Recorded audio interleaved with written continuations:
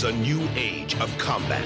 Human beings, genetically engineered to be the best fighters in history. Two champions. It isn't over until someone wins. At war with each other. Kill it! I have already killed you. Two invincible men. Let's finish it, Alexander, here now. The ultimate killing machines. I'm gonna get in this thing, and I'm gonna kick your... And now, it's time to sit back and enjoy the Two True Freaks Internet Radio Broadcast.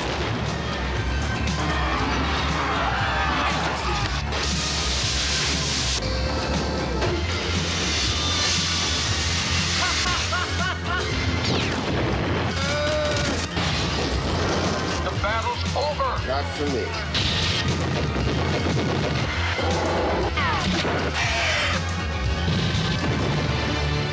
Robot jocks.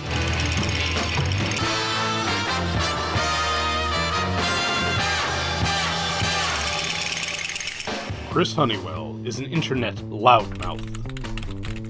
I'm a nerd. Why would I want to watch a movie about jocks? Hated and reviled by his few remaining friends, he catches the attention of Thomas DJ, perhaps the world's most cunning supervillain. Ensconced in his ultra-scientific hideout, with only his robot army and stunning assistant to keep him company, DJ springs into action. What is this idiocy? Virginia, use the molecular transmigration beam to bring this fool to me! Virginia trains the hellish mechanism, and with a clap like thunder and in a blinding psychedelic light, Chris Honeywell stands before his tormentor. Normally, I do not suffer fools, but I see beyond the yawning chasm of ignorance that is your brain and the endless sluice of sewage which is your mouth, that they form a basic animal intelligence that I may be able to mold to my own devices. Okay. Therefore, in my mercy, I offer you two choices. Instant, painless disintegration, or you study grindhouse movies at my feet now!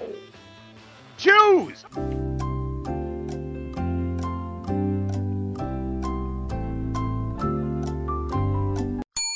I choose not disintegration. So be it. In 1 month, I shall assign you a movie to watch, and will summon you again. Be ready, or the consequences shall be swift and merciless. Right, but how do I get to Now go! And thus began one of the most dangerous and unpredictable endeavors in evil sciencing. The Honeywell Experiment.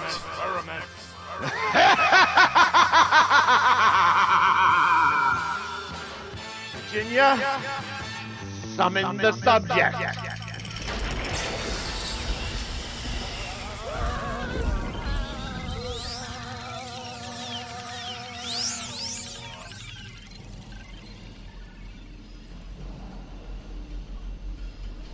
Okay, so I guess I'm climbing this time.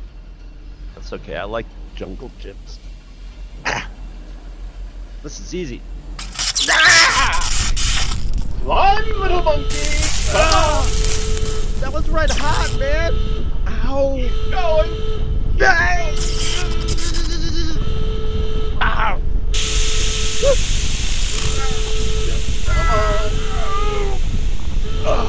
Come on! Oh, yeah. Ow! Ow! Spider! Jesus! What? Why? Why did I have to do that? Well, first off, we're having real meat today. Does this mean I get my own robot? No. I knew it. We are here. This is a solemn occasion, actually. In this very solemn of times. You know, we've talked about post-apocalyptic films in the past, but we never expected to be living in one. But Well, that's the thing, is at least you get me out of the house, man. yeah, I have so many different houses. I just rotate. That's the joy of being a master villain. But this has been a difficult time, and we're as we record this, we're about a month and a week into the lockdown, and of course, both Chris and I live in what is ground zero for what people, I mean, I'm freely You admit more so than me, yeah. Yeah, You're me actually more in so. New York City. I'm just in New York. Yes. Which everybody else thinks is New York City, but yeah. Yes. No, there's a whole lot of New York. And a little bit of New York City. And that's part of the problem usually with New York City, is that you got a little bit of New York City, but a lot of New Yorkers. Oh yeah. Oh, there's a lot of cross traffic with New York City, with my town. So yeah, we've been drinking from the same well. Yeah. And the one nice thing is, when I go outside into Queens, I could get used to post-apocalyptic New York in that it's so quiet.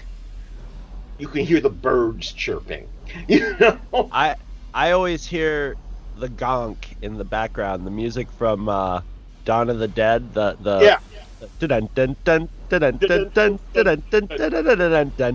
that's what I always hear when I go out in public now. Yeah. But I mean, but people, believe it or not, this discussion does tie into why we're here. This is a special episode because one of the first celebrity victims of this pandemic was a great figure in grindhouse cinema history, Stuart Gordon. So we are going to honor him by talking about one of his films. And in case you haven't figured from the clues, we are going to talk about Robot Jocks. Yeah, I figure everybody's talking about Reanimator and From Beyond. This is like his quirky stepchild sort of movie. And I was also one of my list of shame movies that I haven't seen. Right. So the thing about this film was that it was made for Empire Pictures just before Empire Pictures went under. Luckily, Robert Band was able to retain the rights, so he was able to release it through Full Moon at the time that he got Full Moon up and running. But I think that it was actually made in '89, but not released until '90 or '91 on direct-to-video. And it's pretty wacky. Yeah, I don't know a lot about the making of this picture, but I can tell there were budget constraints. Right. Obviously, it's Stuart Gordon movie, and he was reaching beyond what he'd done before, special effects wise. Right. With budgetary constraints, but I think he was really thinking to himself, toys and franchise. Well, and there is a sequel to this. Yeah, I've heard. It's made by Gordon, called Crash and Burn, with Barbara Crampton. And but the thing is, who doesn't want to see giant robots beat each other up? Right. I mean, I don't say toys and franchise in a cynical sense. I say if I were a filmmaker who could get a movie, I would be sitting around going, why I mean, they've done it in other countries, but why aren't we doing this? This is just Transformers. Yeah. Were very successful. Why isn't there a Transformer? I mean, obviously he couldn't do a Transformers movie, but he could do the next best thing. I mean, basically it's David a proto Allen on salary. David Allen is the stop motion guru behind a lot of stop motion stuff done for Full Moon. Man's passed on, unfortunately, but he did all the robot stuff. Oh, and it's cool. And it's glorious. You know what's really super cool about making these giant robots instead of monsters is that the jerkiness that sometimes comes from stop motion, and I love stop motion. I am a major Ray Harryhausen fan from way back. But the jerkiness, you can accept it more in giant machines than you would. It kind of helps. It helps, exactly. But I mean, like, before I watched this, I had a really stressful day at work and was all wound up. Came home, and then I'd also been at work, not told, but I actually requested in order to make my following day easier to go in earlier to work. So I'm like, I got to go to bed. I have time to, like, I got a couple hours to, I'm like, I'm going to watch Robot Jocks. I'm hoping. And then it was almost like putting balm on me the first second, that first shot of a I was just like, oh, stop motion. You don't, it's gone now. It's out of date, you know. It's only going to be and that's when it washed over me. I mean, I know by the year of the movie, it's not going to have any CGI in it, but seeing that just was like, oh yes, this is what's coming. They're going to have to do everything with miniatures or stop motion, and it's going to be just like heaven to my eyes. I love, especially even crappy stop motion. I love it. Yeah. But great stop motion is. And hell, even though it is pathetic, the stop motion in Star Crash. Yes. Gets my juices flowing. Yes. Yeah. Of course, there's something else in that film that gets my juices flowing, but we won't talk about that. We're not talking about that today. But yeah, the thing that about this film that I love is that it is basic. It's basically a sports film. Yes. And it's basically it's a Rocky style sports film. You know, the old contender thinking he's out of the game, engaging with the next generation and see what I thought was going to happen in this film, and it almost did, but then I don't know what happened with in the final act. Was the idea was, oh, okay, I get it, she's going to be piloting it, but he's going to be doing the text role of coaching her from the bunker, and they're going to be great together. Yeah, sort of like Pacific Rim. Yeah, exactly. But what ended up happening, by the way, Guillermo, we know you saw this film. This had to have some resonance in Pacific Rim. Right. This felt to me like a proto Pacific Rim, but with it had a little bit of, but maybe it was a sports movie aspect of it that made it feel a little Paul Verhoeven-y too. Well, yeah, because all the propaganda we see in the background for propaganda and then the sort of, you know, everybody takes showers together and stuff like in Verhoeven movies. And the kind of strange Japanese paper design of the houses. With the weird spaces behind the paper that you have in your house that's just sort of empty space. That's kind of weird. Yeah, it's. I can see. Looks like the back of a warehouse where you would have a set. It's strange. Yeah. Strange design. I love though the working class brothers apartment. Mm-hmm.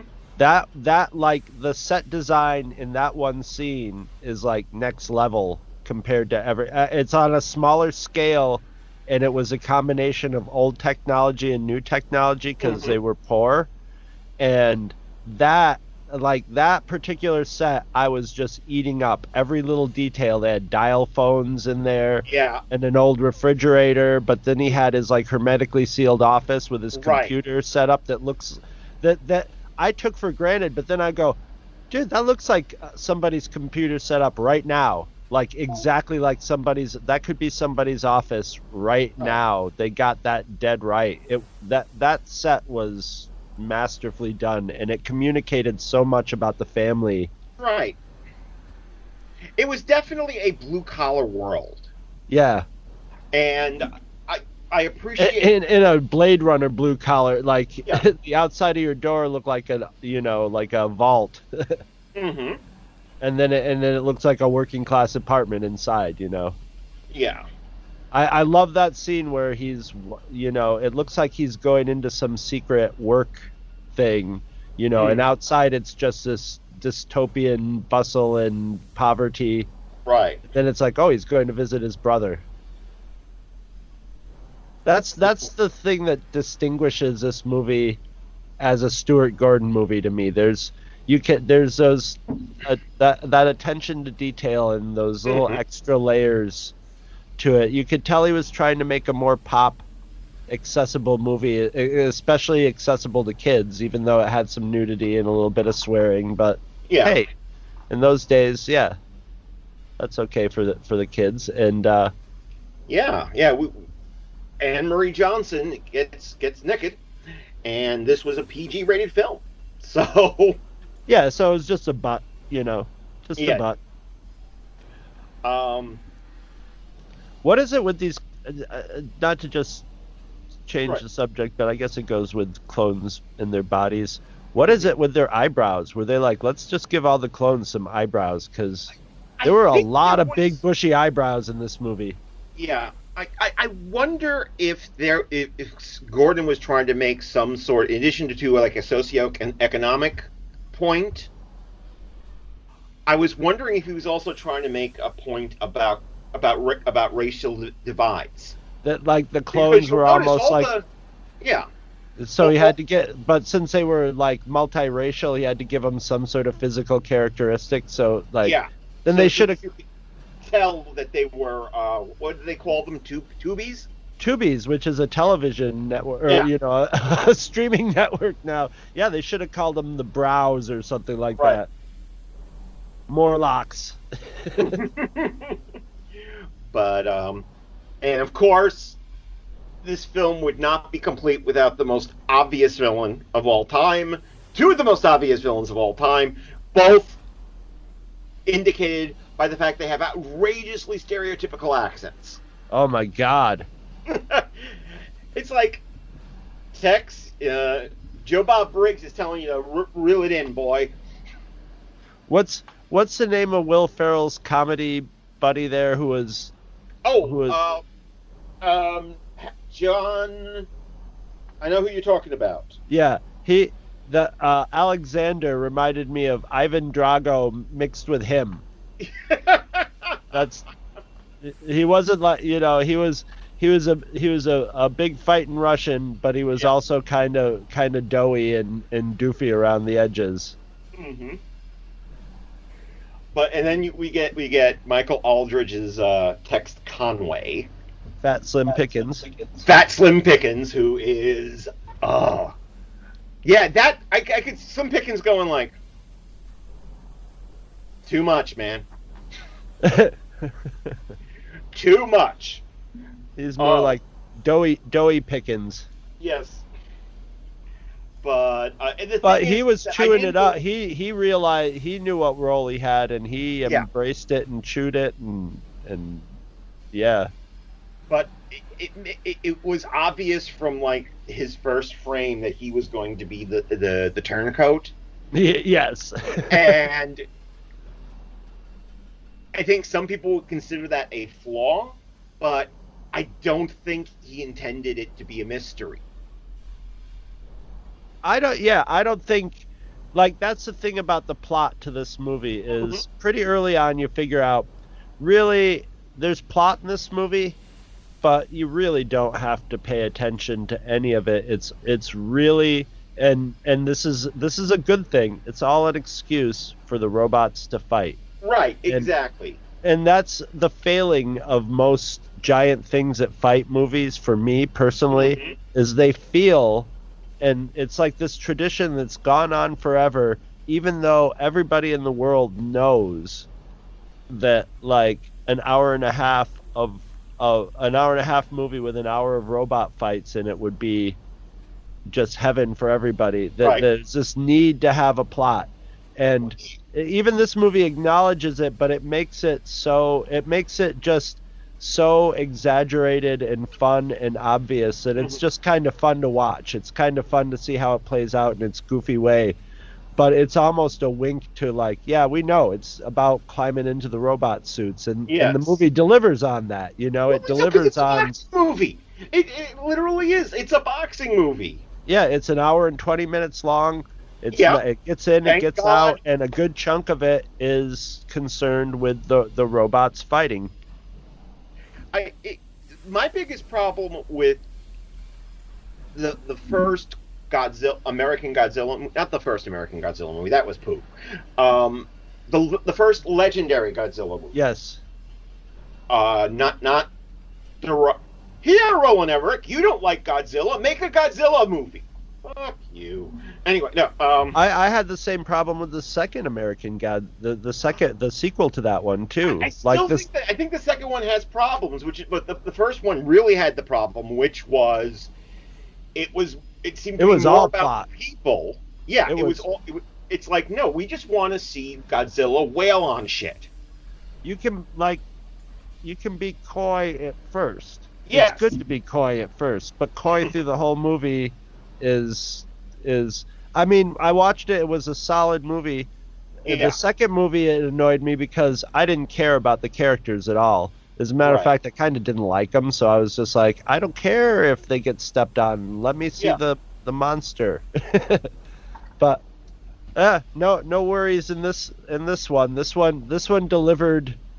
This one delivered more in my expectations for the robot battle when I saw the budget on the screen of this movie. I was like, okay, and the time that it was made, it's like, and they're definitely, they definitely couldn't film the monster fights that they could with a bigger budget or further in the future, but it's Stuart Gordon, so he's inventive about it. He knows his limitations and works with them, and manages to make every fight unique and have its own sort of plot arc to it. And the one I love the first one because I was just like, why would you put a bleacher full of crowds in the middle of missile shooting robots? And then I'm like, oh, they have a roof over their head, but come on. And then it's like, oh, okay. And then they're like blaming this guy for doing it. It's like, no, dude, you don't put right. But I mean, this owes more to a Toho Godzilla movie than it does to these legendary pictures Godzilla movies, because the Toho had a very simple formula. One, there's a giant monster, and we spend a half an hour talking about maybe there's a giant monster. Two, second act, we see the giant monster, and we spend a half an hour going, the giant monster's fucking everything up. What are we going to do? Three, the giant monster meets another giant monster, and they fuck each other up. The end. 90 minutes. And this is basically, one, the robots fight. Two, yeah, there's a plot, but it's just your standard old guy coming in, new guy, tension, romantic plot, semi-weird romantic plot, and then with a pop layer of Doctor Strangelove over it. Okay, it takes place in the future, so we can have some gags about what life in the future is like. They're battling over Alaska. That's the stakes of the story is Alaska.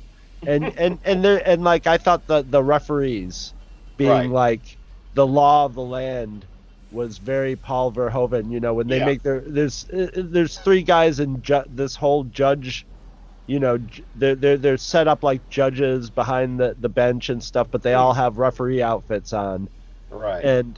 But none of that. It's just that's all just sort of the coloring that makes the parts where the robots are fighting interesting enough to watch and entertaining enough to watch to get to the robots fighting. And it's 100%. It's way successful at doing that. Right. I mean, it doesn't dwell on the soap opera. No. It acknowledges itself as a soap opera, which it is, but it doesn't dwell on it like some of the legendary films have.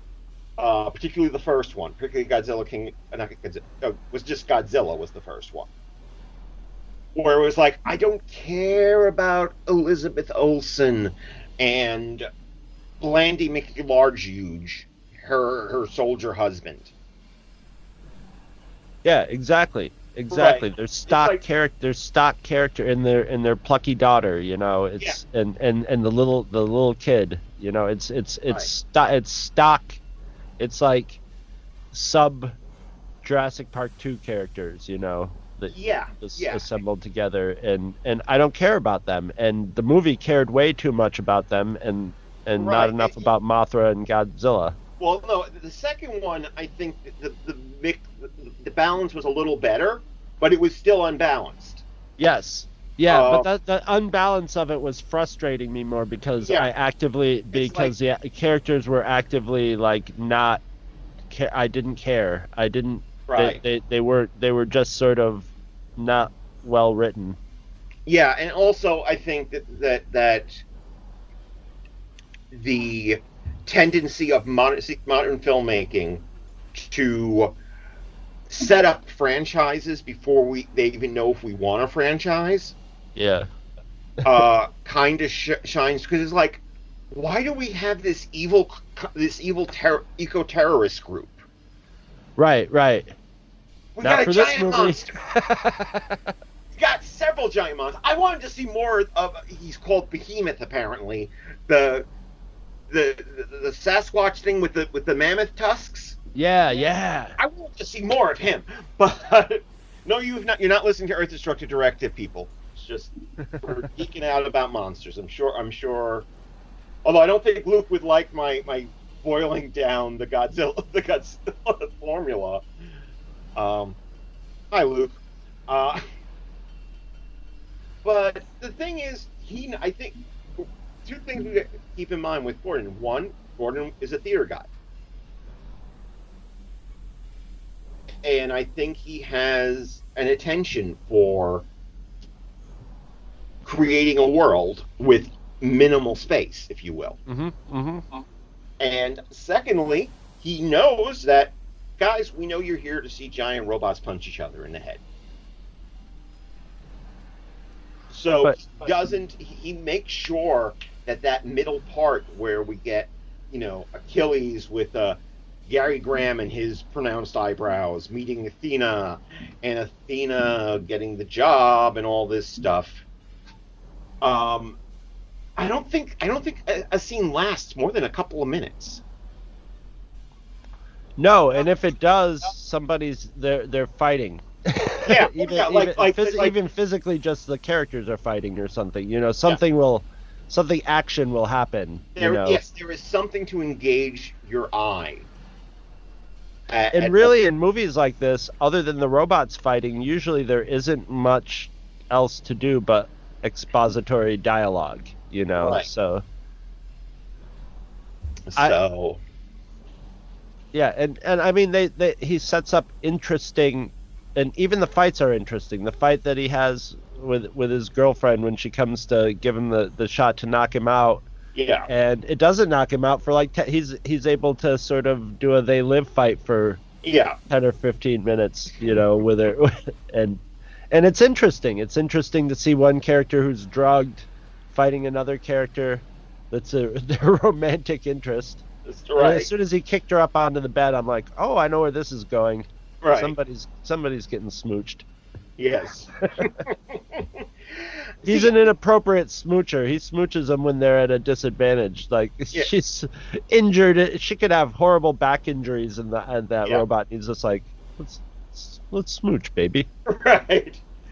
But, his target audience is probably 12 years old, 10 to 12 years old, so... Mm-hmm.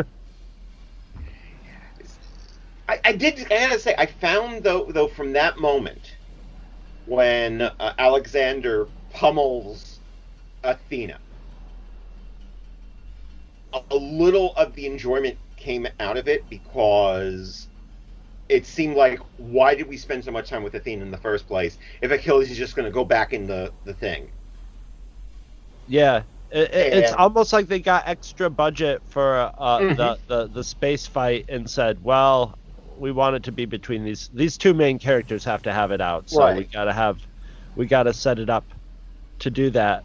I would have liked to see her kick ass. I would have liked to see her kick ass a little more. I would have liked she just got soundly, but it was nicely, because remember they had that dialogue earlier where she was like, I will have no fear, and he's like, oh, okay, yeah, I remember and she's like, I'm a clone, I can't. And there's just one shot of her eyes when Alexander gets the first shot in, and you can see fear, and it's just like, okay, this is nice, and she panics and just gets totally beaten. So narratively it kind of works, but dramatically, really want to, she like the way they built up her character, you're sort of waiting for her to get some sort of display of her quality as ostensibly Achilles' replacement, someday. Yeah, it was a little weird, but Stuart Gordon likes to take things in kind of quirky directions too, which also makes it like I don't know if nobody told me it was a Stuart Gordon film and I didn't know, I'd go like, that was a Stuart Gordon film, but knowing who it was, you could see his fingerprints on it, like all over the place. And how we're introduced to this whole very stylized way of resolving conflicts. And at the end, what does it come down to? Two guys with pipes beating on each other. That whole sequence is just like, I was so happy. Like when it went out, I was just like, yes, they're going out. Okay, now this is it. It's expanded more than I thought it was going to expand. And I gotta say, for the budget, the special effects in this are really good. They're a little awkward at first, but once your eye adjusts to the way it is and to an occasional matte line, right? They're really nice. And there's obviously some like miniatures or some stuff that's not stop motion, but it's done with slow motion with like a suit or something. That's still they do a really good job from that opening shot of across a battered landscape that's sort of like the Terminator, and it's obviously like a miniature that they're going to cut something onto, but it looked beautiful. It totally set the it was very theatrical. It was kind of fake, but presented in a theatrical way, so boom, your brain just accepts it as that, and on we go. And he also knows, like, he has these like sort of bare bones sets that are filmed in a factory or something, and he knows to keep sort of the camera in tight and moving around and just keeping you distracted and busy, and you don't worry about. You don't dwell on the. Yeah, you don't worry about it, and like I remember 1 second I'd be like, that's a factory, and like half a second later on strides Fat Slim Pickens with his 10-gallon hat on going ding dangly doodly doo, and it's like, oh, that thought's just blasted out of my head, Yeah.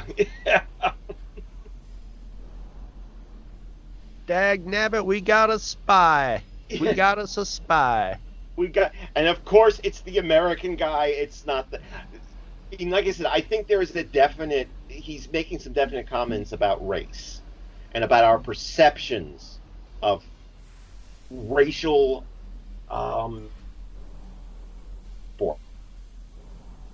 yeah, but it's not heavy, it's not dwelled upon or heavy-handed.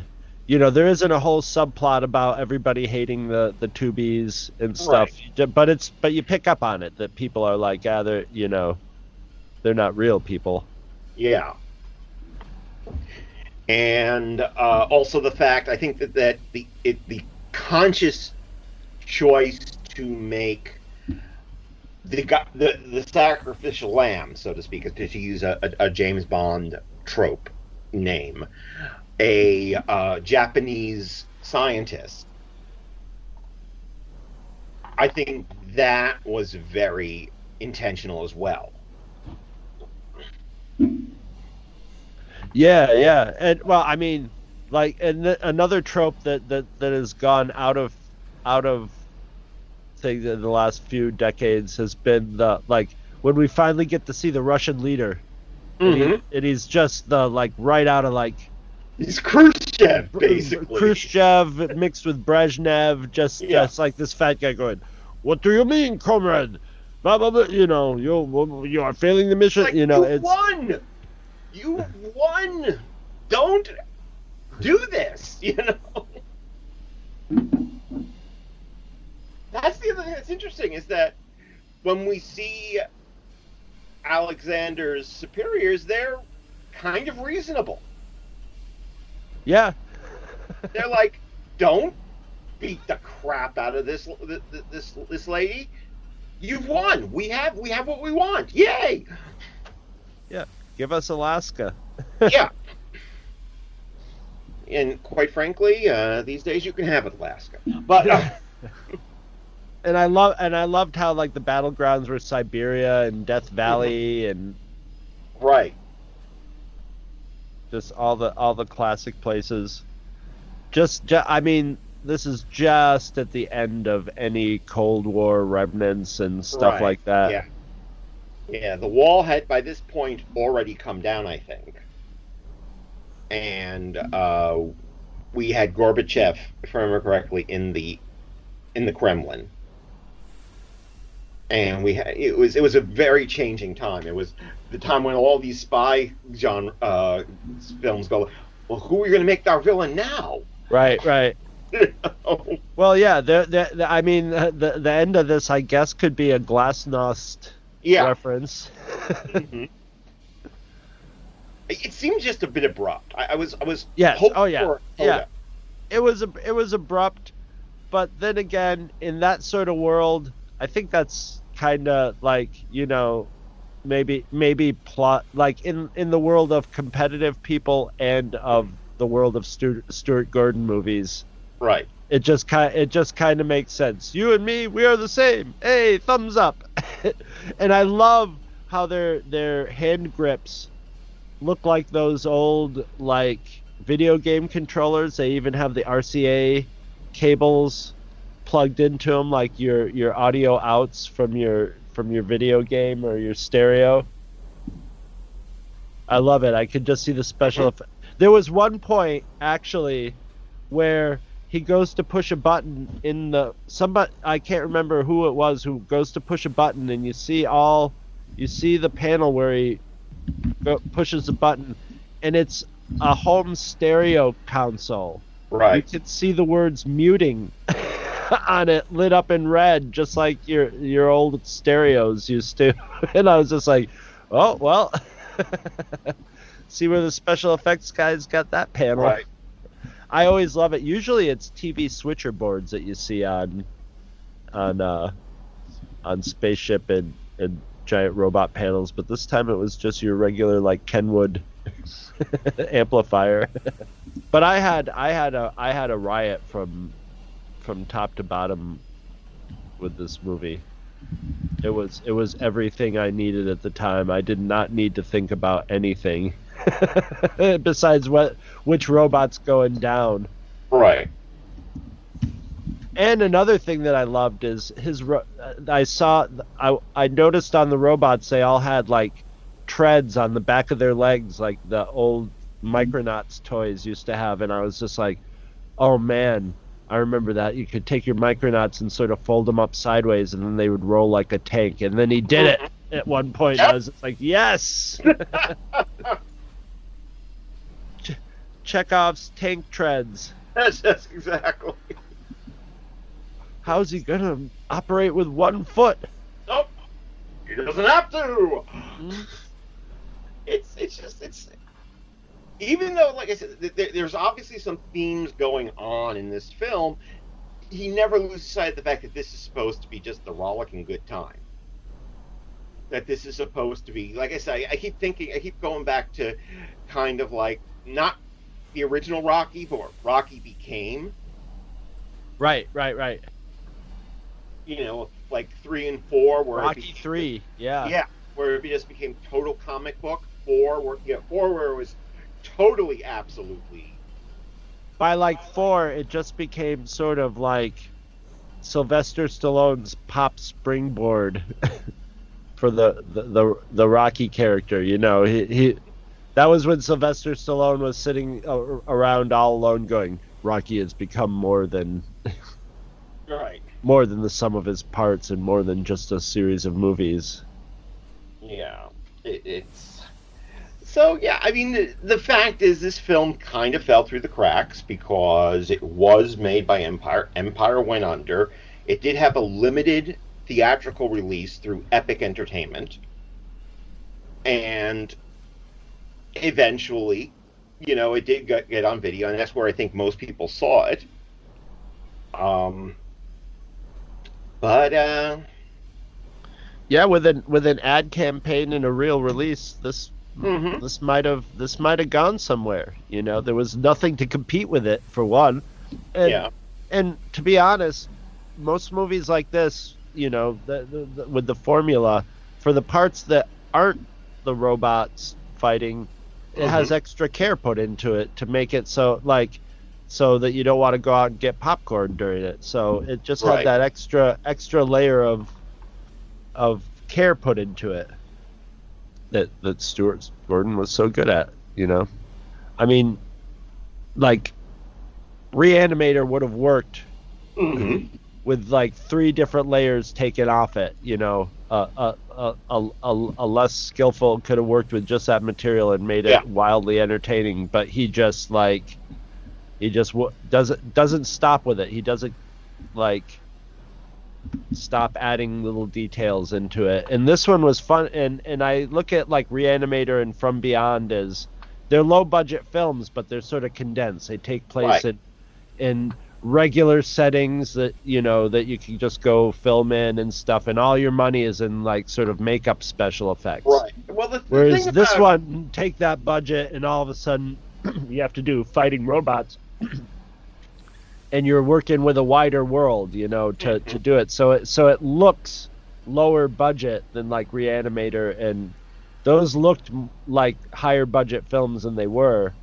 And this probably looks like it's a higher budget than it was, but it's giant monsters. So like there's a few more cracks showing through, but it's him aiming higher, right, in a production way. So it's really interesting to watch from that perspective too.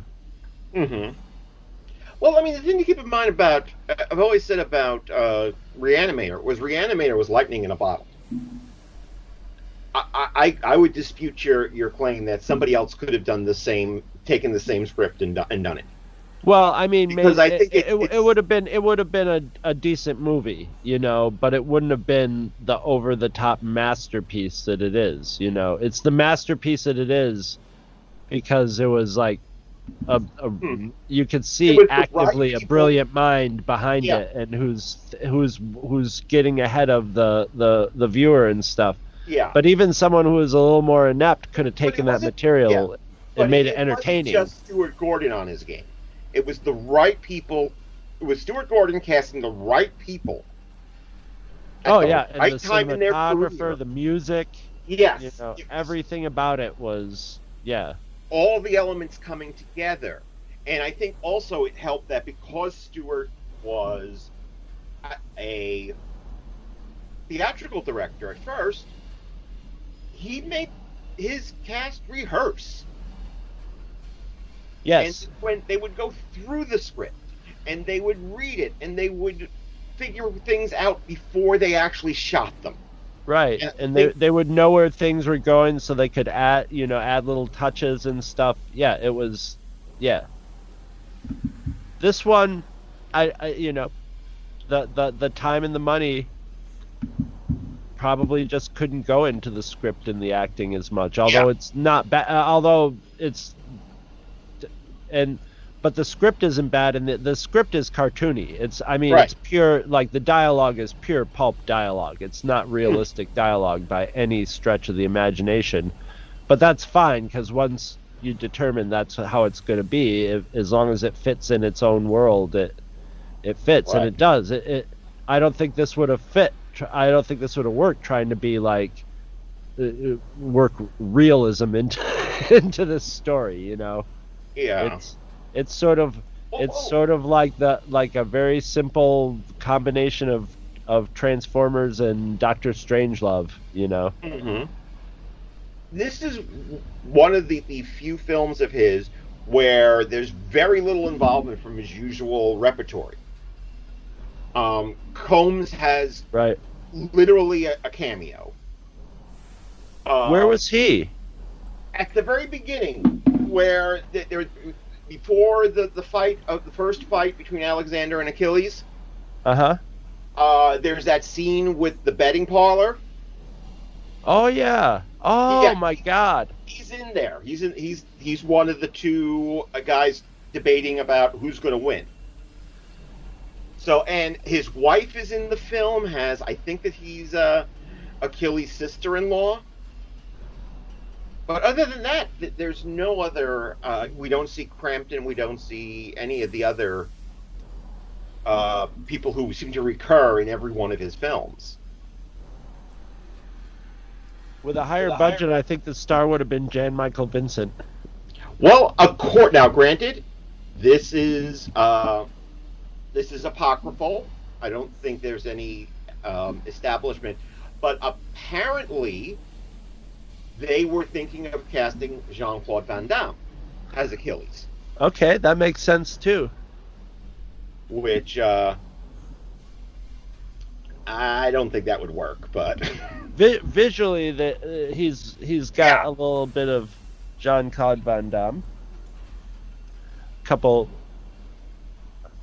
applied scars and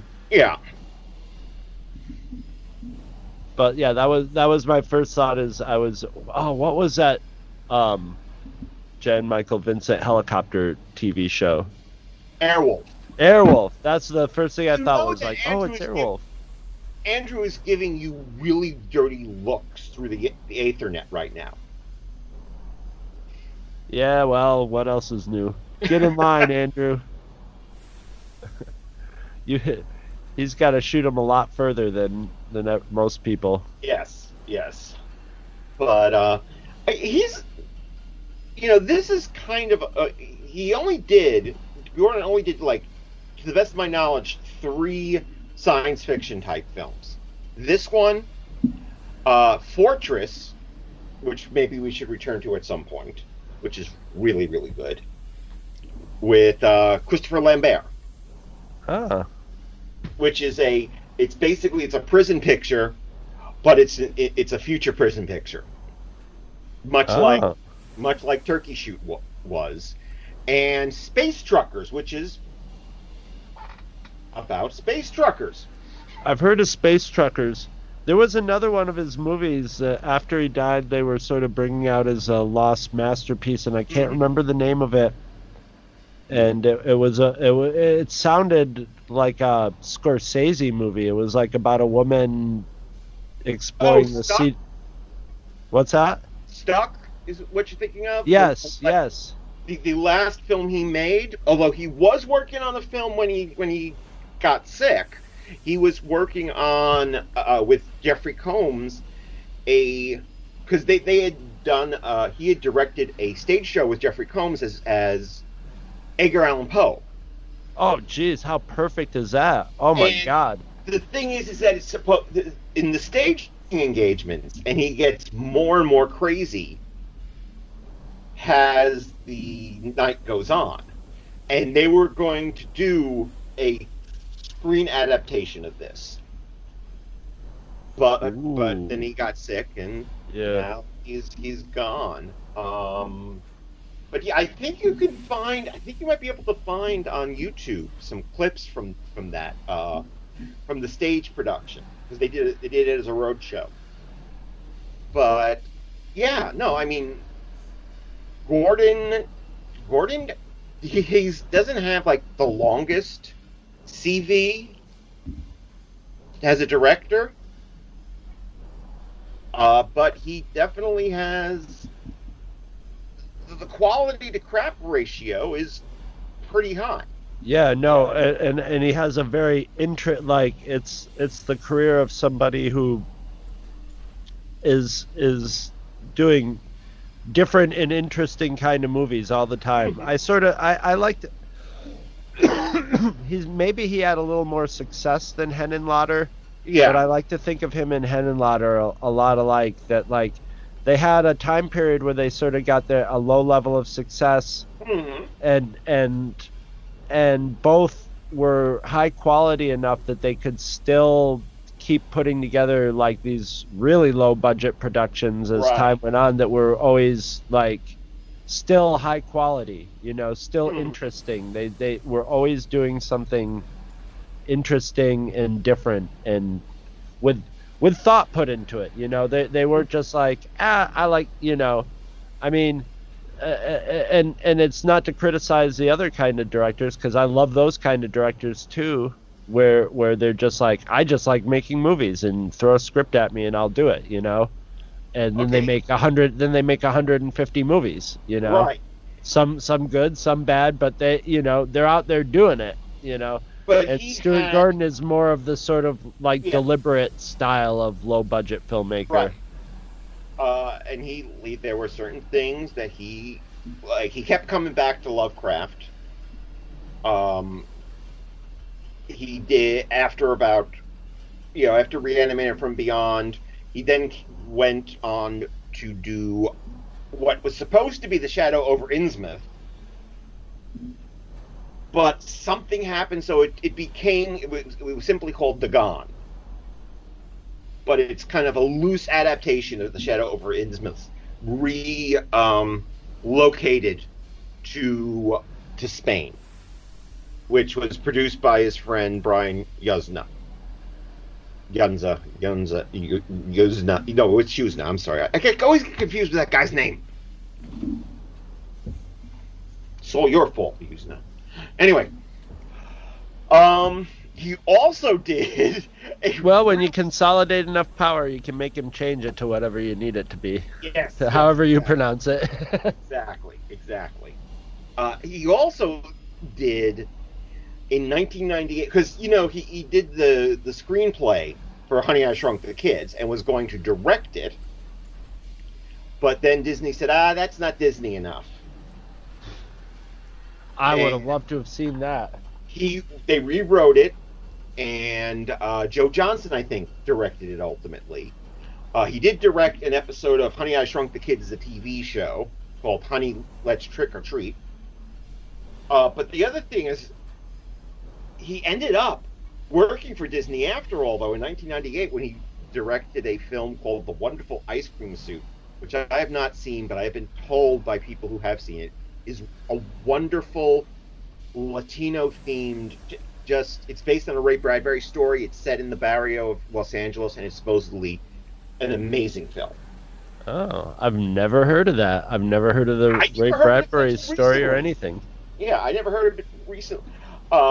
But yeah, it's basically after this, most of his, and Fortress, because Fortress actually came out in theaters, but everything else was direct to video, more or less. So, Castle Freak, which was a big deal, which is kind of loosely based on my favorite H.P. Lovecraft story, The Outsider.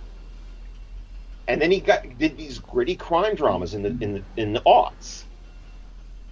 King of the Ants, Edmund, and of course we already talked about Stuck. So, yeah, I think those guys like in the beginning of their career, they thought maybe I'm going to be a big budget guy, and then after a while they think to themselves, maybe it's not worth it to be a big budget guy, and some of those guys embrace that, like Henenlotter and Stuart Gordon, and then I think that makes it even more appealing, because then they're like seeking out hidden gems. It's kind of greedy because it's nice for us. I would it would be, I'm sure Stuart Gordon would sit there going, yeah, that's nice. I would have still liked to have been made $10 million on this movie. I think that his experiences with Disney, with Honey, I Shrunk the Kids, kind of solidified that he had to be an independent. Right. There is. Somebody sent me an interview he did at the time where he talked about how he felt kind of weird in this very corporate environment. Well, the thing is, there's those weird filmmakers that can adapt to that, and there's the ones that can't. And like, I want to slander the guys who can, but sometimes it's fine. But they're going to make something that's not quite like, you know, Stuart Gordon isn't going to make. Or like the perfect example is Sam Raimi is, you know.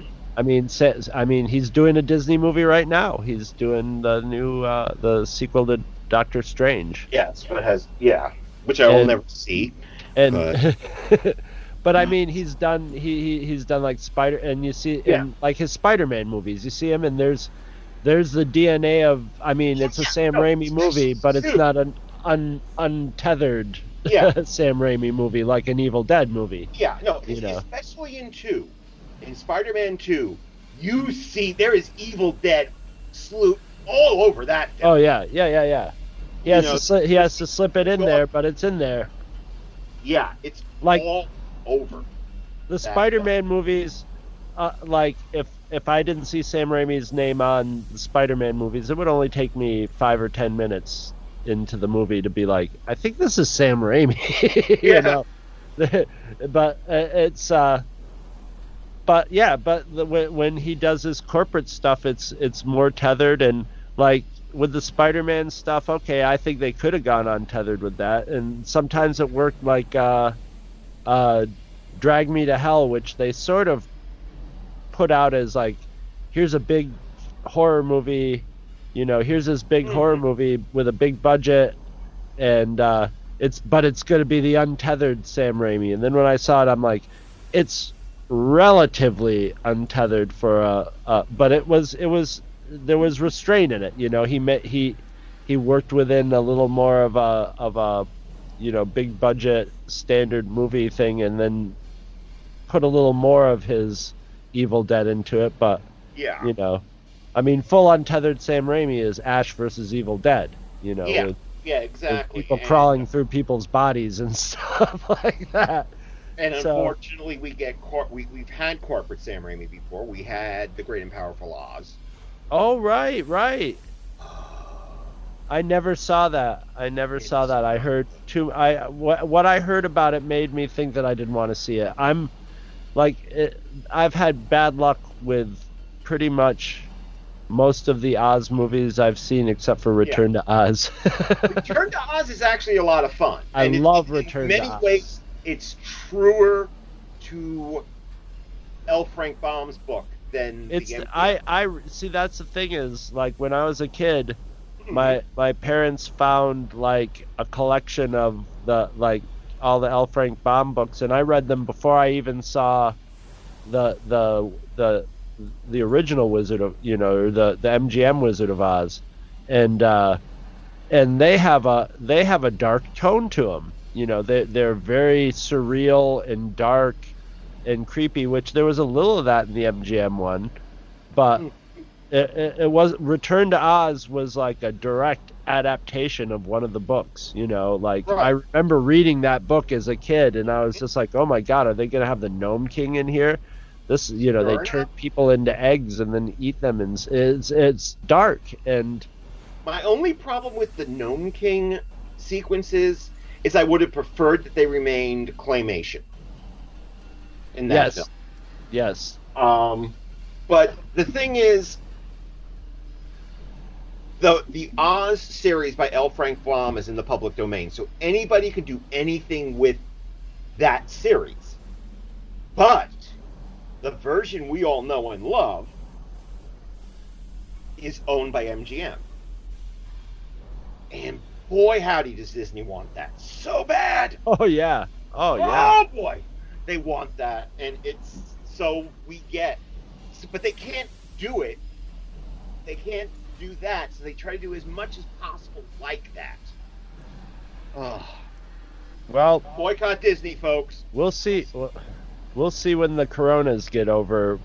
Right. Like, I have a feeling when the corona's over that, like, the big companies like Disney are going to acquire other companies. They've already have. They own like about, I think that somebody estimated they own between 50 to 60% of entertainment product right now. So I mean, I think after this, with the way economic things going, a lot like the bigger companies that do better are going to take bites out of the other companies too, and everything's gonna get a little more conglomerated and. No, I definitely agree that when we come out of this, if we come out of this, society will be remarkably different.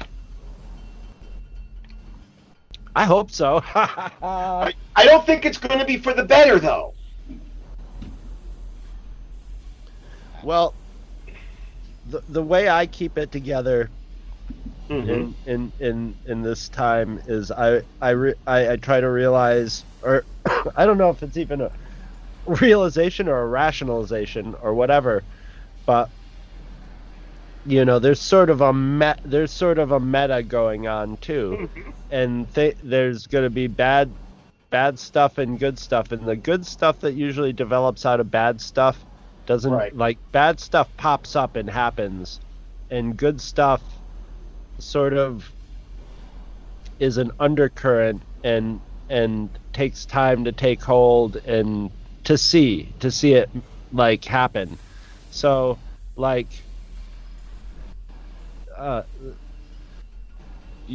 mean, psychologically, whatever comes out of this, we might not be seeing like what the mass psychology of it is for years after. It's going to be changing, and I think there's going to be a larger level, believe it or not, a larger level of paranoia. I think that there's going to be a larger. Well, if there were a lot of germaphobes in America, they've doubled the number now. Yeah. There's going to be people who are going to be putting alcohol on their hands for the rest of their lives now, And I think that the this enforced social distancing is not going to go away the day everything's solved, so to speak. Right. That we will always be wary of each other now. And that's kind of sad. But we're not talking about that. We're talking about robots punching each other in the face. Yeah. And I don't think I have to ask you if you would recommend this film or not. I would highly recommend it. I mean, the people who don't like fighting robots movies are going to disqualify themselves from the.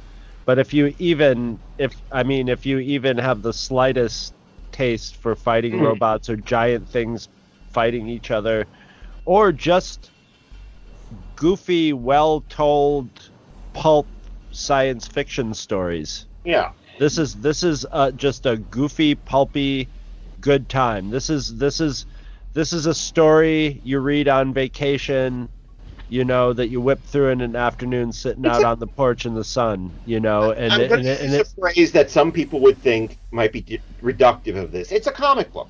Yeah. In the best way possible. It's a manga, is what it is. Yeah.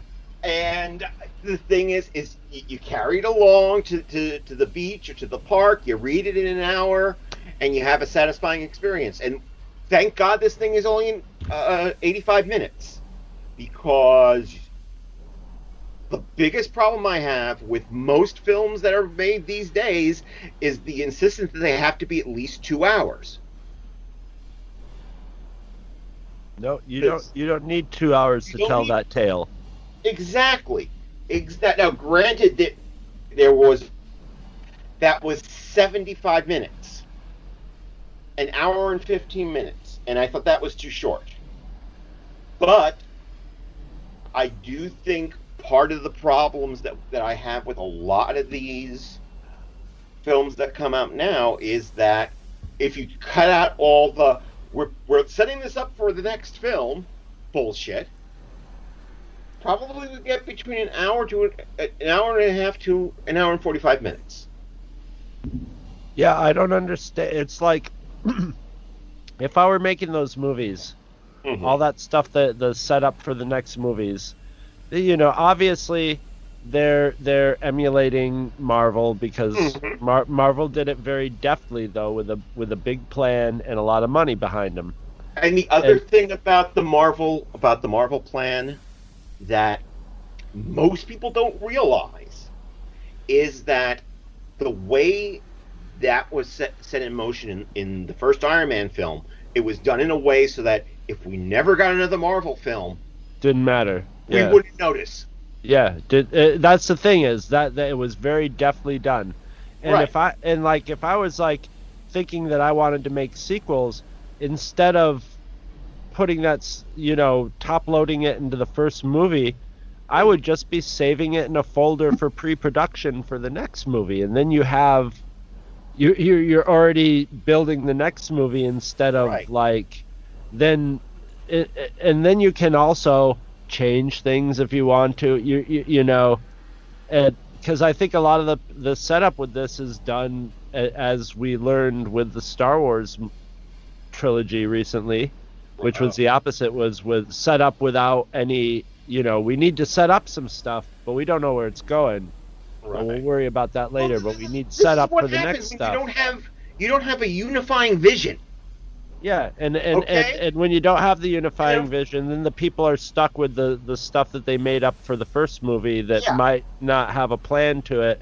And the same with these ones. You're adding an extra half hour of stuff that nobody wants to watch that should be the opening half hour of your next movie, And if you have that if you succeed in making that first movie work and be its own movie, then you can get that second movie and people will be excited about it. But when you're being sort of groomed for the next movie, sometimes and it's not done well, it can be kind of annoying, condescending, and boring, So it's just like you're giving me information that I don't need right now when I should just be getting just what this movie needs. Now, before I say what I'm about to say, I do want to acknowledge, yes, I'm not a Star Wars fan. No, I have not seen these films. But it's hard not to, through osmosis, because it becomes so much of the conversation in our circles, not to learn about these movies. Right. Okay, so I just want to make that I want to state that. The original intention, correct me if I'm wrong, the original intention was that there were going to be 3 different directors doing these 3 films, right? Right. There was J.J. Abrams was going to do the first one, and the first one was basically, hey, remember Star Wars? Get it back on back on the road and rolling. Yep. Exactly. Just resetting the world for those people who needed it. Rian Johnson comes along, and Rian Johnson makes a film that, from what I can understand, is actually truer to the original trilogy than any of the other 2, any of the 3 films. For that matter, any of the 5 movies they made, including the 2 side quilts. And Rian Johnson basically builds on that world that J.J. Abrams leaves. But because it's not what the fans wanted, they brought J.J. Abrams back instead of whoever was supposed to be doing. There was a combination on that third movie because, I think Rian Johnson just tried to throw some narrative, some narrative power into it, make it give it some narrative heft, and make, put some stakes into it, and so. The argument of whether it's truer to the original ones depends on what you think of what the original ones and being true. Narratively, being sort of new and was like. Right. But anyway, okay, no. The third director, Colin Trevorrow, was another sort of Rian Johnson, like young up and comer. His movies were kind of innovative and experimental, but then he made. That movie about the kid the cancer kid murdering from beyond the grave. The Book of Henry. Oh my God. That's I think that had a lot to do with why he was gone and J.J. Abrams was back. Here's the thing. I think... Okay, the first film, Star Wars, I'm not going to call it A New Hope, fuck y'all. Star Wars, which I saw which is one I did see in 1977 when it came out at the Arcade O'Keefe. It was... Well, I think that Lucas was open to the idea of there being sequels.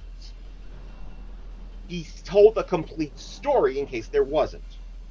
Oh, he wanted other sequels. Oh yeah, no, he wanted it, but his original script was sort of, like the narratively 3 stories. It was dense and ridiculous, but like he had a plan while just post, like, before Star Wars became a hit, but when it like probably during the editing phase, they were and they had ideas that went towards Empire Strikes Back, but then they did split. It ended up being a novel, but they ended up writing a storyline that would be low budget, that would just sort of happen in the would be sort of like Luke Skywalker and Darth Vader stalking each other on a But the forest thing is, planet. if you and I went to an alternative universe, and don't think haven't thought about doing that, where Star Wars bombed, and it gained a cult following, but we never got this empire that is this. I'm not going to call it the the Skywalker sagas. Fuck y'all. If it doesn't become this big money printing machine that it is now, I don't think people... It would have been looked upon as a complete story. The first Star Wars would have been considered a complete story. Oh, sure. Yeah. A nice little adventure story, right? Now, it did very, very well. So Lucas says, okay, well, I now have a bit of a free check. That's when he starts building the world. Even though there is world building in Star Wars, Empire Strikes Back is really... They know that they have a series at this point. Yeah. And they took extra effort to deepen and widen the world. Right. Exactly. They created the world in the first one, and they said we gotta have... There was an acknowledgement for the need for novelty. Mm-hmm. And that's where I think Last Jedi was more... It provided novelty, and not just novelty of, like, we're on a different kind of planet now. It was novelty and, like, this is taking story direction turns that are unexpected, and and there's stuff in it that's, like, presented in an art house. Right. It's shocking, it's visually shocking to see in a Star Wars movie. The thing that strikes me about, and the reason why I say Last Jedi seems to me to be, has more faithful to the original Star Wars, the 1977 film, which has how old was I then? 13-year-old kid I was totally lost in. Is that the message of you can boil down the first Star Wars into basically a one-line summary. This nothing kid goes on a great adventure. Ain't it cool? Yep. This kid. Am I wrong with that? Am I wrong? A kid from nowhere beats the bad guy. Yes. From the backwoods, the bad guy, the war raging, like, actually basically reaches some kid in the backwoods who's a hick farmer.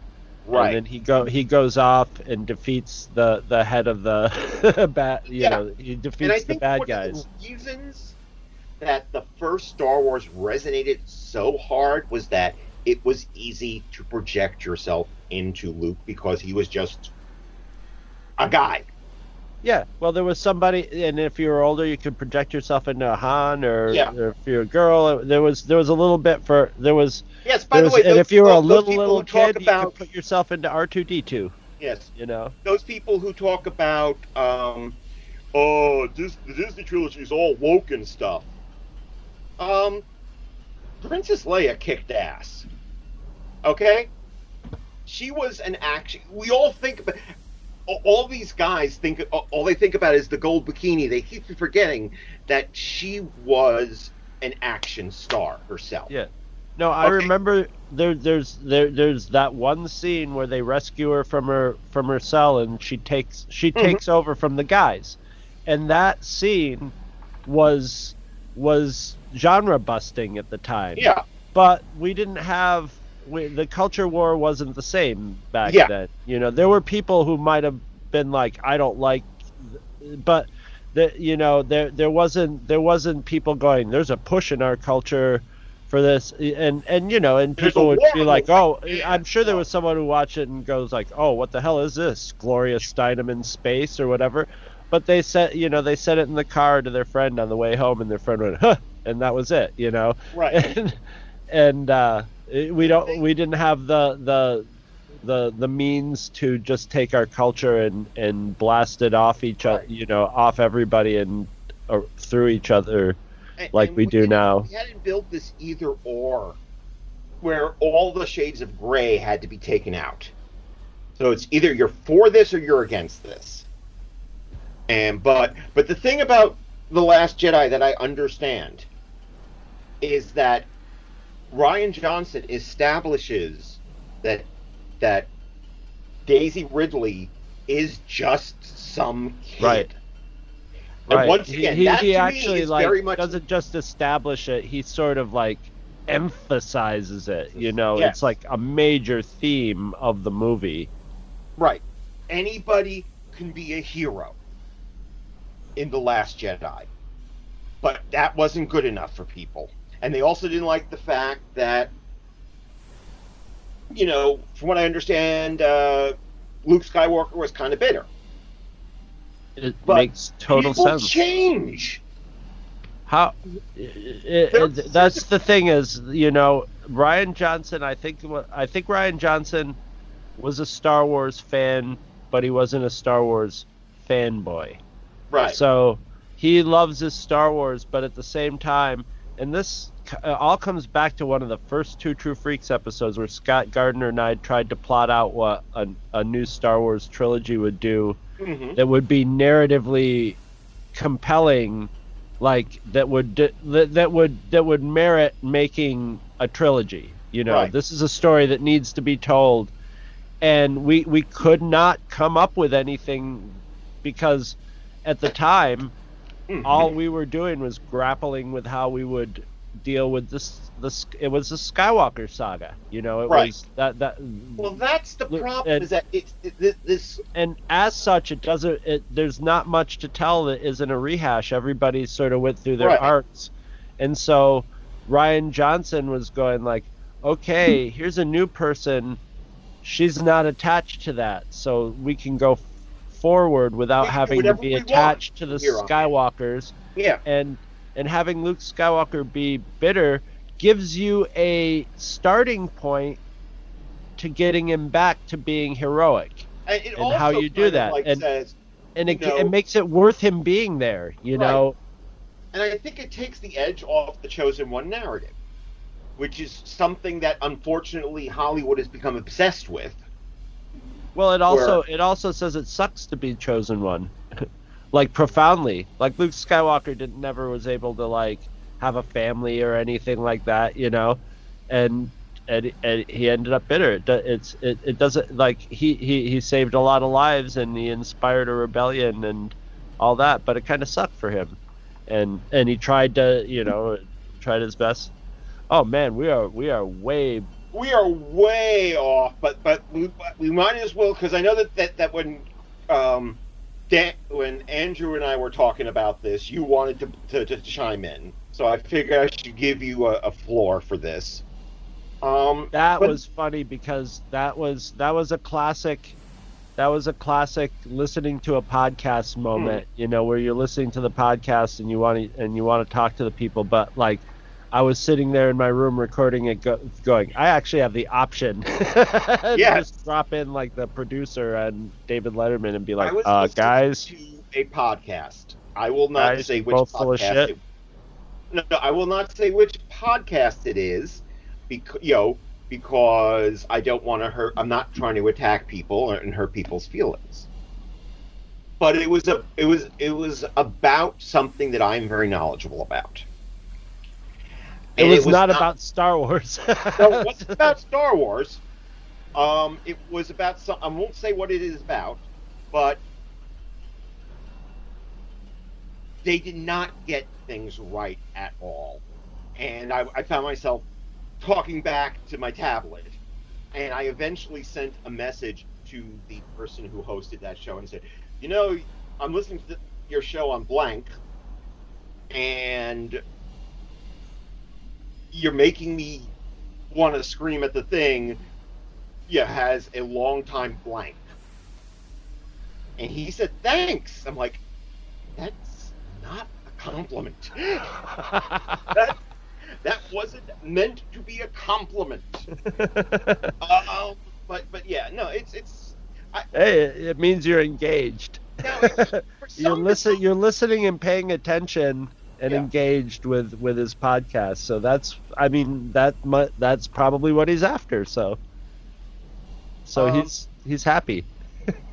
He's not looking for people to find him that agree with him. He's just looking for people that like want to listen to him even if they get mad at him. But if for some reason I woke up and the ghost of Walt Disney was over my bed saying, "You are now in charge of Star Wars," after I finished the heart attack, and gave me a job. I'd be calling you up and Derek up, and I call up a lot of people going, "Hey, guess what? Guess who's in charge of Star Wars?" But no, you know what I would? First off, the Star Wars universe is supposed to be a universe, right? So let's tell stories other than stories tied into the Skywalkers. See, they sort of pretended they were going to attempt to do that, but they didn't really do it. They never did. No, everything ties in too much, For such a world that is supposed to be expansive, everything seems to be actually incestuously involved with this dozen characters. Maybe one of the reasons why The Mandalorian worked everybody was so on board with The Mandalorian was because it really, but even then you got Baby Yoda, right? Baby Yoda's the only thing, but he's not a direct tie-in, whereas he never appeared in the Star Wars movie. And what I like about The Mandalorian is there's some tie-ins in The Mandalorian.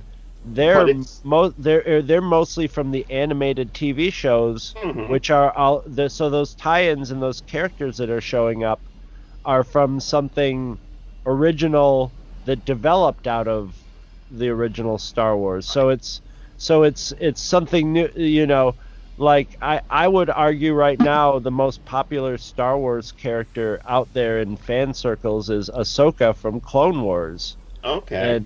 And they just brought back the last season. They just are doing the last season of Clone Wars, and people are excited about her character coming back. And she's an original character, not tied into the movies at all. And that's what they. So that's what I think Star Trek needs to do. They all need to disengage themselves from their past and come up with new characters.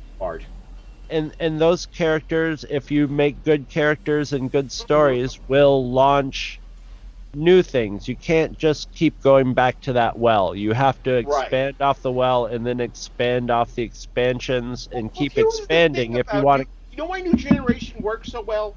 There wasn't any tight continuity between the two. They were two separate things that happened in the same continuity.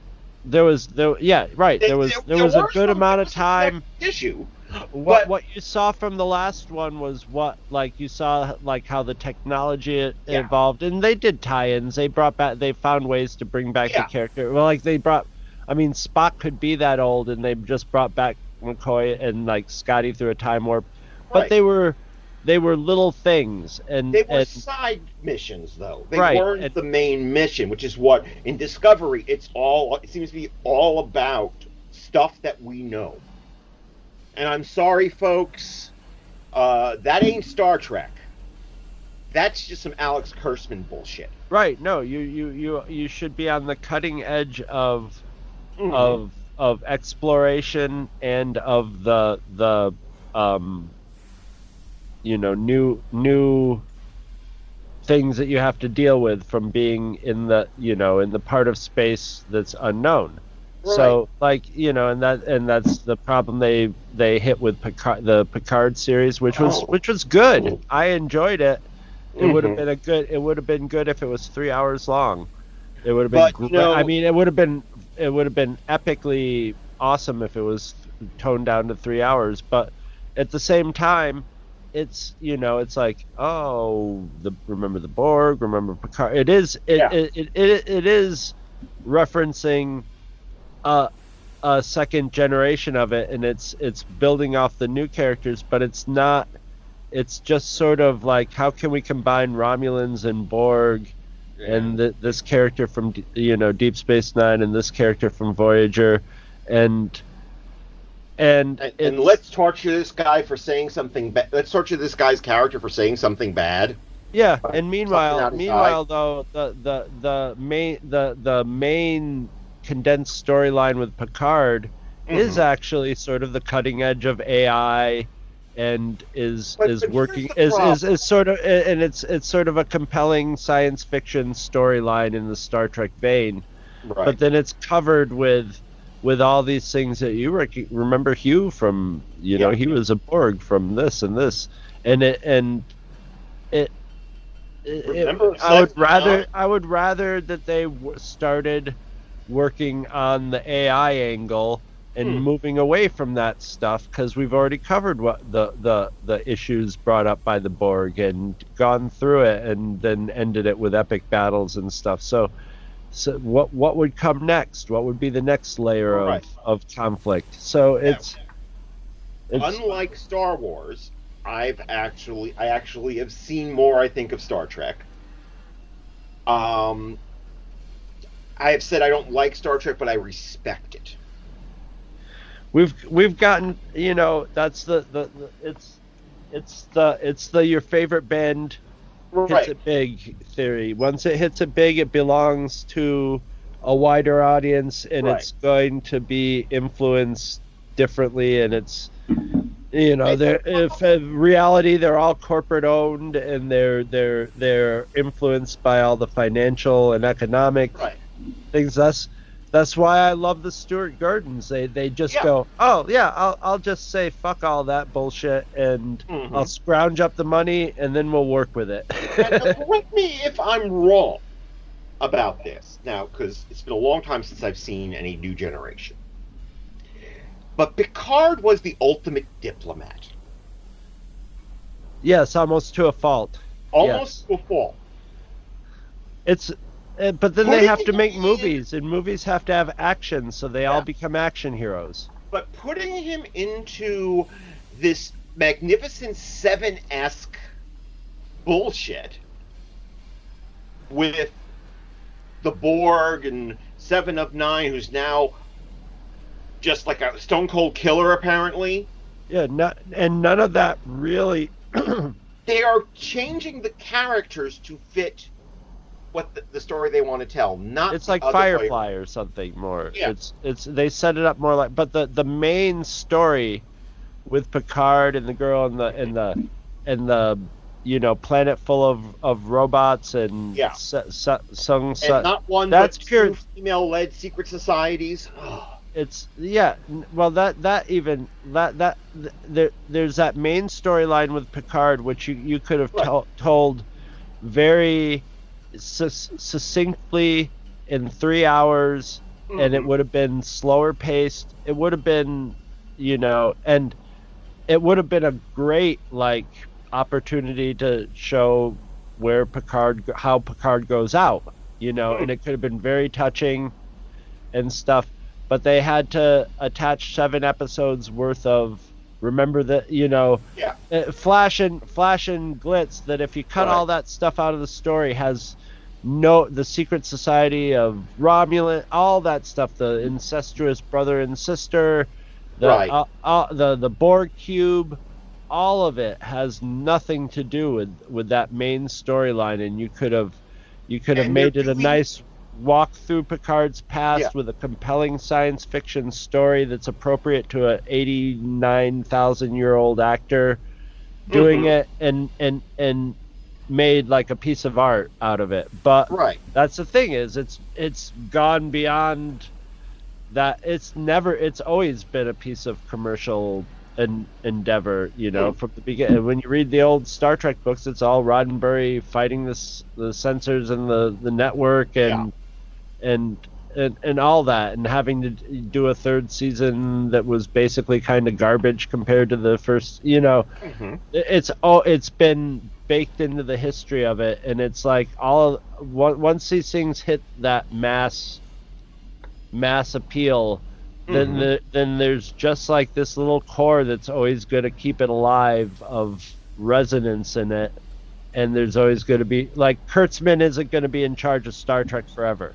Someday maybe Seth MacFarlane will get a hold of it and will make stuff. That's the thing, is even with the bawdy jokes, I get more of a Star Trek vibe from the Orville.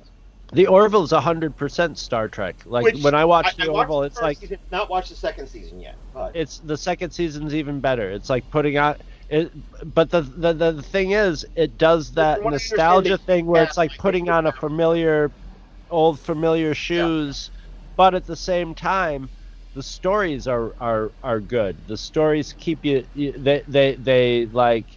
They seem like they're going to be a tribute to old Star Trek stories, but then they take interesting that like Orville.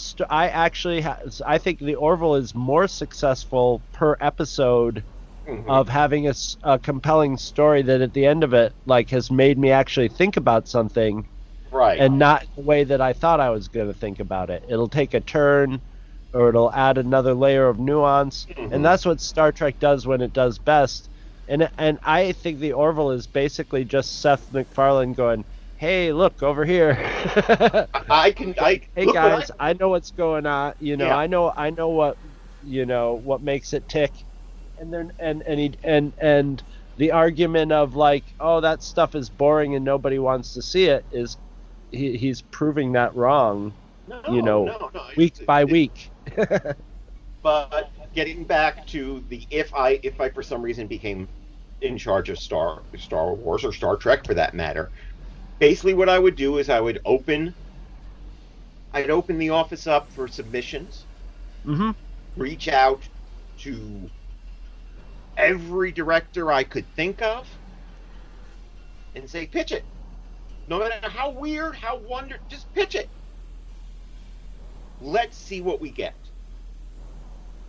Because I would rather find a great director with a great vision and step out of his way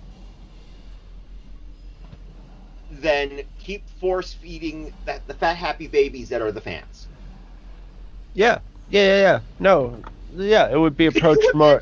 Okay, could you imagine? But that's hard. But that's the problem: is approaching a Star Wars movie as a piece of art now is like, even I mean, the Last Jedi, as much as if for anybody who hasn't seen it, isn't full art. I mean, it's a popcorn munching movie visually, and it's a Star Wars movie with arty elements in it. But that's the thing, is just those elements of artiness in it have turned into fiery furor, because, and it's like, and then the last movie, which is, everybody just demonstrably could see that it was just like a mess and horribly written, did not get the fire and fury. Like, okay, I was a defender of The Last Jedi and I guess at best apologist for the first one. I enjoyed the first movie immensely in the I theater, have no problem with the first, and I can still watch it. Force Awakens. I have no problem with that because you were basically trying to take these toys that have not been played with for almost 20 years. Yeah, you had a task to do, and he did it. And then the second movie engaged the hell out of me. The third movie was a disappointment to me, probably in a lot of the same ways that The Last Jedi, the people who didn't like The Last Jedi felt. But like, it didn't fill me with the urge to go onto Facebook and decry it and rant. It was just like, oh geez, you know, it's your standard corporate mess, you know. And it's just like, it's the way it went wrong is the way I've seen 1,000 superhero and genre movies go wrong over the years. And it's just it's disappointing in a day and age when there's lots of genre stuff that's being made that's like really well written and conceived and stuff that you'd think that something like that would be on the highest level of it, but it's the real, you know, you have to, sometimes you have to wait until the right person gets into the right place and something clicks, you know. I mean, here's the problem with this franchise as it stands, which is that it's trying to appeal to everybody, and when you try to appeal to everybody, you end up appealing to nobody. And it's your favorite band. It's your favorite band. It's like when the Grateful Dead had a top MTV hit, and then there were probably 1,000 hippie, you know, 10,000 hippies sitting in sharing a stadium all of a sudden with 10,000, you know, high school kids that saw the video and were like, Grateful Dead, I like pot, and like and we're like, oh God, you know, I'm sure that was. And then the Grateful Dead would have to play the hit song during the concert instead of as much of a 40-minute noodly jam, and you know, or a 40-minute noodly jam would show up, and then those kids from MTV are going like, what the hell is this garbage, you know? So yeah, you're kind of screwed by your own success a lot of times. Very, very rarely are you able to like just maintain a top when you start at a top level. It's hard to maintain. Very few people do it, and when they do it, they usually do it very you know, like George Miller is a perfect example. He's not going to make he'll make fucking a million Mad Max movies, but he's not going to make one unless he has something to say, you know, unless it's that certain thing. And what will happen with that is 20 years will go by. You know, 30 years will go by. You can't doing the like, we want to put out a Star Wars movie every year. You're changing the whole equation right there. Okay, that's another thing I would do, is I would not do this every year. I do it when we have something worth doing. Yeah, make it a special treat. Make it something people are waiting for. Because how can you miss something if it's always there? Right. Star Wars, I mean, there's always that hype because there's always 20 years between trilogies, and then everybody's like, yay, it's back. And when it's every year, it's like, all right, it's I mean, really for the trilogies it was every 2 years, but you know, an extra year of production could be really helpful. They could have put an extra 3 years of work into these Star Wars movies, and they could have spent through, but no, they didn't, because they wanted it was product to them. Right. No, they spent a lot of money on it, and they had to recoup it, and they had to justify spending those billions of dollars, you had to have a bunch of people facing the stockholders saying like, look, we have a plan. and there's going to be Star Wars movies pumping out, so don't you guys worry, you know, it's coming rolling back. You know what would have gotten me in the theater? What would a George Miller Star Wars film be like? It would be fantastic. And George Miller. What would Alex Proyas Star Wars film be like? This is supposed to be an entire universe.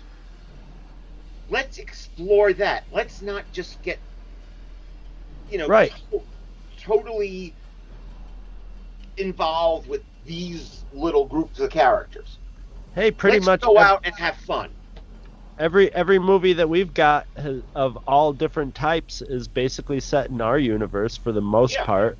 So you can do that same thing with another universe. Mm-hmm. You could have some weird Liquid Sky type of movie set in the Star Wars universe. Exactly. It might not be for everybody, but you could set it in the Star Wars universe. It would be equally as bizarre. Imagine a Richard Stanley Star Wars film. Yeah. Oh, sure. And I love Richard Stanley. You know I do. But the thing is, I'm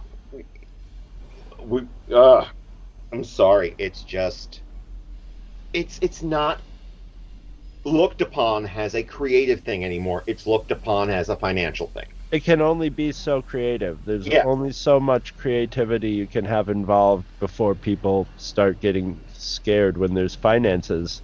Yeah, but that's why I love low budget filmmaking. Of course. It takes all that away. I mean, people also, being surprised by Star Wars getting affected this way should not be surprised at all. You know what else I would do? Is I would set up kind of like maybe for Disney Plus a series of TV movies, and I invite anybody to do one, but they would have a strict budget of $500,000. Ooh. I said you could do whatever you want. I will as long as it's not totally off brand. I will approve it, but you will only have $500,000 to make it. Ooh. Because the thing is, when you put restrictions on people, they rise to the occasion. Yeah. Well, that's the thing is, I am sort of trashing corporate influence on filmmaking, but I'm also saying it's not like there isn't a balance between restraint and total free for all that doesn't work artistic magic sometimes, having those constraints. The considered the best Star Trek movie by most people, Star Trek II: The Wrath of Khan, exists because they still made money on the first Star Trek movie, but they were like, we're not going through that big blockbuster thing again. They cut the budget and put it on a whole. And they went to somebody who was outside of their budget. But who's a solid genre person who could look at it from the outside and go like, I understand how this works. This is a nautical drama. And I'll go mine the old material for something compelling to bring into the new one and write a story. I mean, he's the guy who made time after time and stuff. He directed my favorite of the Star Wars films, Star Wars 6: The Undiscovered Country, which it's a spy movie. But it's very Star Trek. And that's what I love about it. Anyway. But we are... I mean, you can tell me that you don't like it. But it's okay. I respect your right to be wrong on that. What, the Undiscovered Country? Yes. No, I liked it a lot, actually. Oh, what happened is you said Star Wars 6, The Undiscovered Country, and then my brain was trying to compute that, and then I go, okay. Anyway, we are so far afield from. I thought you were making a complex reference joke, and I was. No, I'm sorry. I just made a mistake. We are so far afield of our remit on this show. Yeah, I'd love to know how Stuart Gordon would feel about his. A discussion of his career careening off into the state of the two largest genre franchises of all time, probably. Right. Yeah. I'm sorry, Stuart. You deserve better than this, but guys. And Godzilla. We discussed some. So discussed some Godzilla. Yeah. But the thing is, at least Godzilla was kind of adjacent. Yes. Because we were talking about giant things beating each other up, and Godzilla is a giant things beating each other up. Well, in a perfect world, we'd be talking about how the Robot Jocks franchise that's been acquired by Disney is going wrong right now. How Robot Jocks 10 Yes. You know, Robot Jox in Space is just garbage compared to the original when they had no budget and had to really work hard. Oh God, yes. But he's going to be missed, and I like the fact that he really didn't make a movie unless he had something to say. He didn't just make a movie to make a movie, you know? Right. And I think that comes from his theater background, because when he didn't have something to say in a movie, he just did theater. Just did what he wanted to do. And theater is I mean, you know, it's pretentious, but there's a purity of theater because it's for the most part, you know, classical theater. We're not talking like the King Kong Broadway show or something, but it's minimalist. You know, you're using expressions of things to tell a story rather than overtly telling it. So yeah. So, guys. So yes, look up Gordon, because Gordon's done a lot. He did a very limited number of films, but his ratio is pretty high in terms of quality. In addition to the ones that we've kind of name-checked, I'd also suggest you look at the Pin and the Pendulum remake he did with Lance Hendrickson.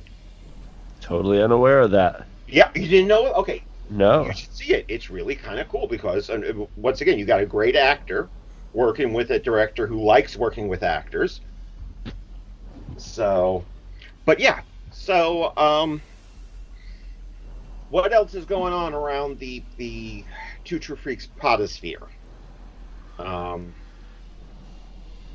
Well, people have been pumping out podcasts. That's for sure. Well, that's what we're going to do. The number of podcasts coming out lately there's been a gigantic uptick. So definitely we are providing if you ever wanted a Gambit podcast, we're your man.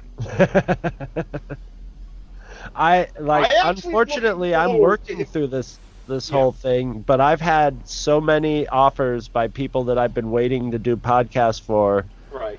Or podcast topics that I've wanted to do that people are like, we're starting up a podcast on this. You want to do it? And it's just like, yes, I do want to do it. But ironically enough, Astoria Storm Warning will not be one of them because the person that I was going to do that with wants to do it in person. Yeah, that's not really doable at this point.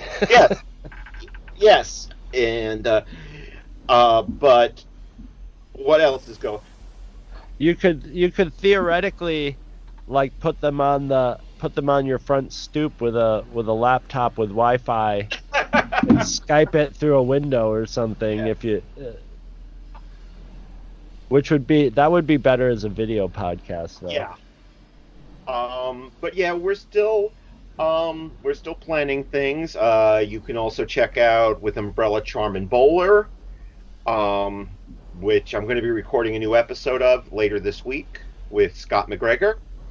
And we are going to be addressing among other things, the recent passing of Honor Blackman, who, not from coronavirus though. I know, that's a new thing we're going to have to add to every time someone passes in the near future. So, and there are other things that are coming. I know that I'm already working on something with Andrew to follow up, since everybody seemed to really like that James Bond thing we did. And if you would like to, there are other things. If you want to hear me in and around about other things, I strongly recommend you go over to djsdomicileofdread.blogspot.com. Maybe consider joining the Patreon, because I promise you this week the first commentary will be up there on the Patreon for free. I might make it free for everybody. People need to get in on some inappropriate karaoke too. Oh yes, yeah. Nobody showed up Friday. Guys, I was at work. Okay. I was at work. I was at work, and I checked my Facebook, and I saw Thomas DJ's going live, and I was just like, God damn it!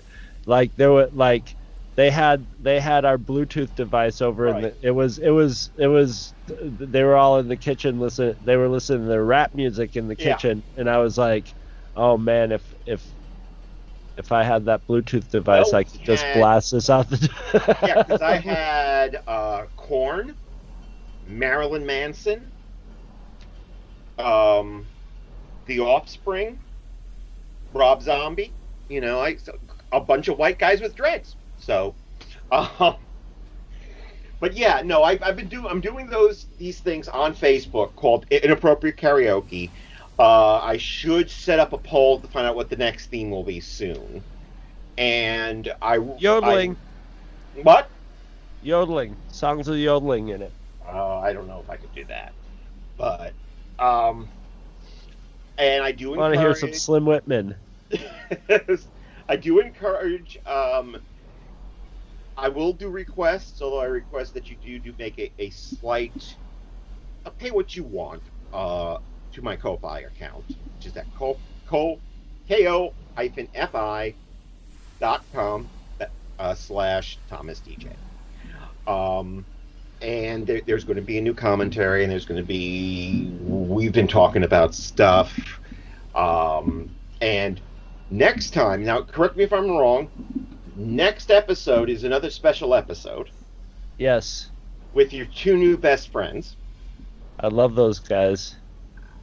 We are doing a special episode, and then we're going back to the normal phasing.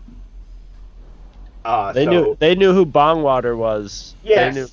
So they are okay in my book.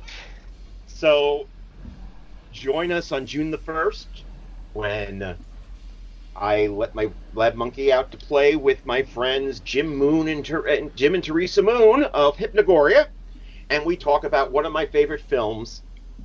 Not just a Grindhouse film, but one of my favorite films, The Blood on Satan's Claw. So, spoiler, guys, I liked it.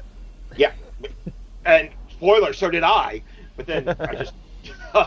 So, guys, stay safe. Keep track of each other. And until next time, you, my little lab monkey, must go!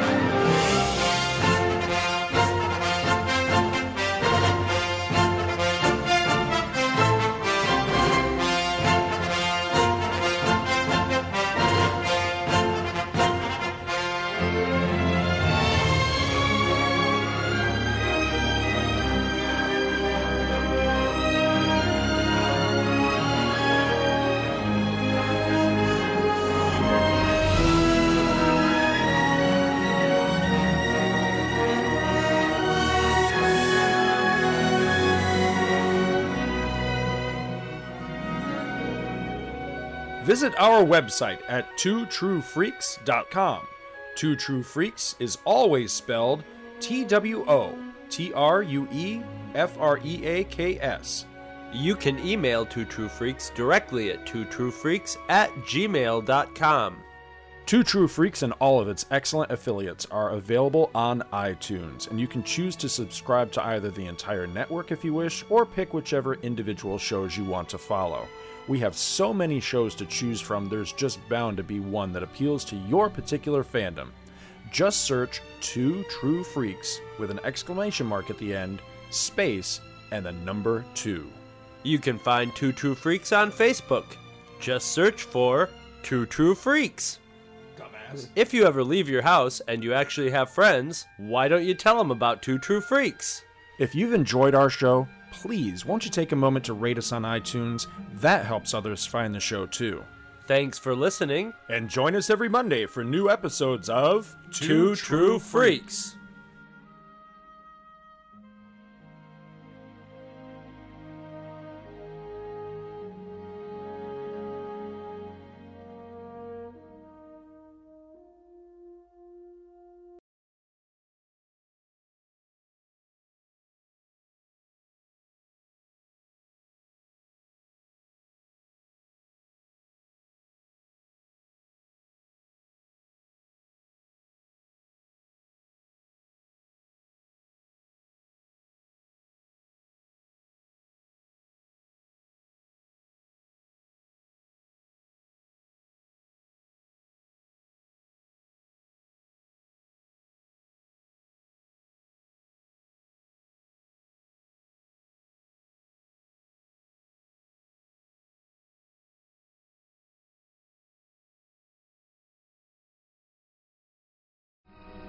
we were finally invited aboard one of these spacecraft, which landed near Ann Arbor, Michigan on October the 24th of 1954. This is a drawing of the craft. As I was leaving the craft, the commander, Soltec, said, "Soon others of your people will be able to have an experience similar to this."